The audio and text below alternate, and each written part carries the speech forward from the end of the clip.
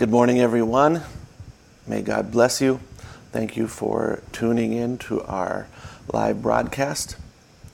And just remind you, you can contact us at any of the social media platforms, or you can contact us on our website or by email, or you can give us a phone call or text, as you see there below. Going to continue on part 2 of Discovering Manly Leadership. Before I do that, I just want to mention a couple things. To remind you, you can go on our website. By faith and by God's grace so far, He's made a way for us, been able to give away our books for free and also ship them for free. And so they've been able to, with COVID-19, there's many places that are closed down. You can't ship to because there's no planes going in and out. So Africa's completely shut down right now for shipping. India is as well, but I've been able to send it to several countries around the world, and mostly in the United States. But if there's people that would like to get our books, you can do that at jasondemars.com. Also want to show you a couple items. I think they're going to, they won't come in backwards, so that's good. So that's one of our tracks. It's called Does God Send Prophetic Messages to the Church Today? And it's going through the scriptures that have been fulfilled in our day, and that requires a prophet and a prophetic ministry to bring that. So you're welcome to go on there. If you place an order for one, you'll get 5 of them. That's kind of our batch that goes out. And then the other one is about the Godhead, the truth of God's oneness. Goes through history and how the church left the true understanding of the Godhead in the Bible, and demonstrates how that doctrine developed into what we have today, a social trinity of persons, and how we can return back to the original faith of the Bible. So either one of those are available for you to order and use as you desire. And so let's get into our subject. So we want to see the true picture of manly leadership. And we're going to have to go back to the beginning. God made Adam, placed him in a position of authority and leadership. But this authority was first under the headship of God. We find then the true manly leadership starts with submission to God. So to be a true leader, you have to know how to follow. And that's true. Jesus Christ said, I do nothing of my own self, but as the Father shows me, that I do. I always do that which is pleasing to the Father. So again, true leadership starts with knowing how to follow. Then out of that following of Christ, a man can lead his family, his church, etc. So you're first a servant. This is so critical. You're first a servant. You're not first a dictator, telling and bossing and so forth. First, you're a servant. You're hearing the voice of the Lord for your family and those around you, and you yourself are walking in obedience to Him. And next we see Adam's failure in that. Eve steps out to be with the serpent. Adam then lives with her. Then God calls Adam to account, and he lays the blame on his wife. We need to go back to the way that God made us. We need to take responsibility. Say, that is my wife. I will take responsibility. I will stand in the gap for her. Let's look at the scripture, 1 Peter 3:7. Likewise, ye husbands, dwell with them according to knowledge, giving honor unto the wife as unto the weaker vessel, and as being heirs together of the grace of life, that your prayers be not hindered. So men are made stronger than women. Man is to be the one that takes the hits, takes the bruises, takes the pains. Man is to be the protector of his wife and family, physically, emotionally, and spiritually.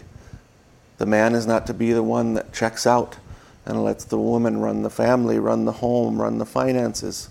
The man oversees everything, every aspect, and is involved in communicating with his wife on every aspect. And taking leadership doesn't mean you actually do everything. Taking leadership means you take initiative. It doesn't mean you boss everyone either.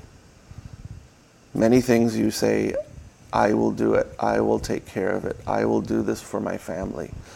That should be our heart as Christians. But it doesn't mean we have to do everything. There's some circumstances where the wife should run the finances. She has the mind for it, but the husband doesn't. However, that doesn't mean the husband should say, I don't know anything that's going on. I don't know. You should talk to my wife. No.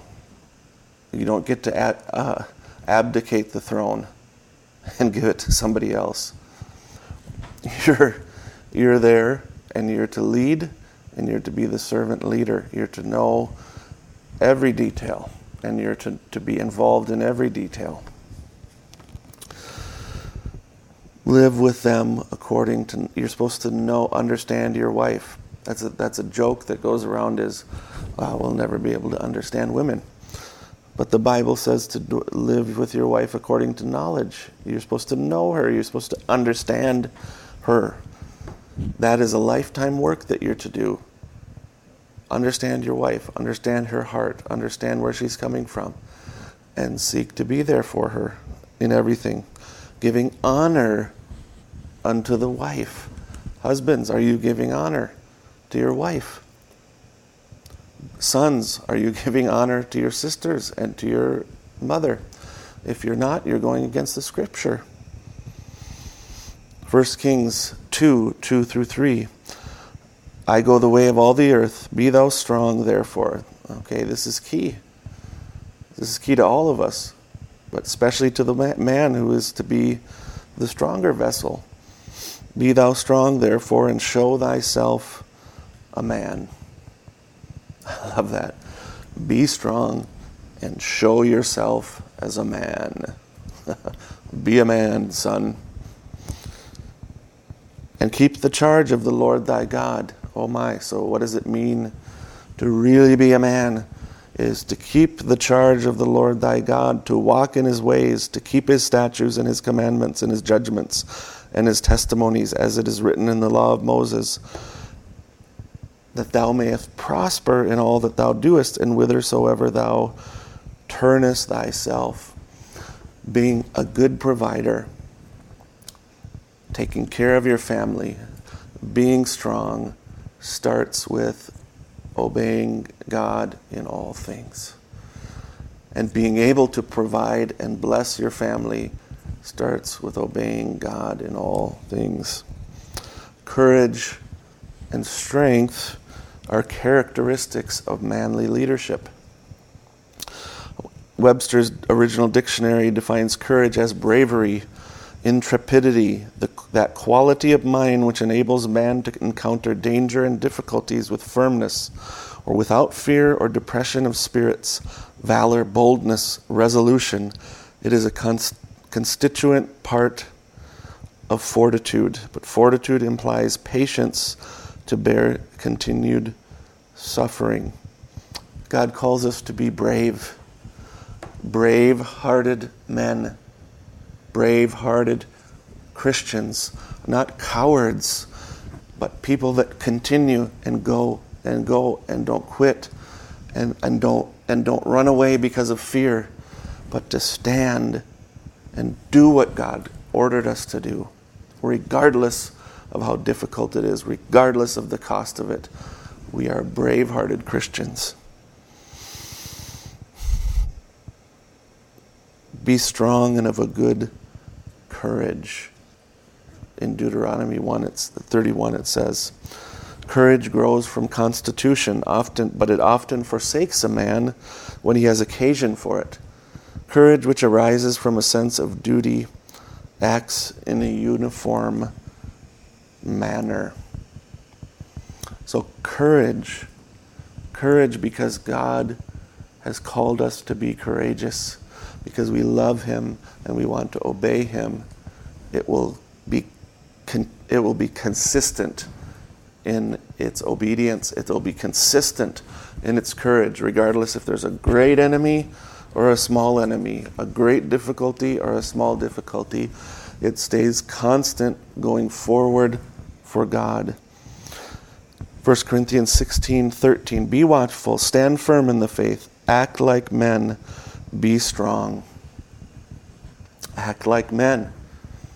The Bible tells us to be a man, to stand up, to be strong, to lead our families, to lead our children, to lead our churches.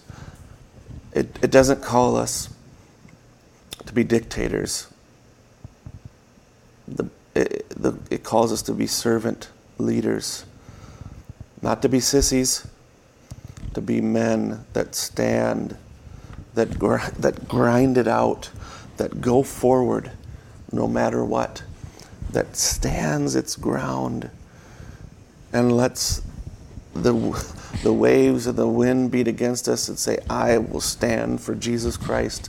I will live for him. I will love my family. I will lead my family to Christ. So with that said, we'll bring this part to a close. We'll continue on with part 3 tomorrow. If you have any questions, comments, or prayer requests, please let us know. We sure be glad to hear from you. May the Lord richly bless you.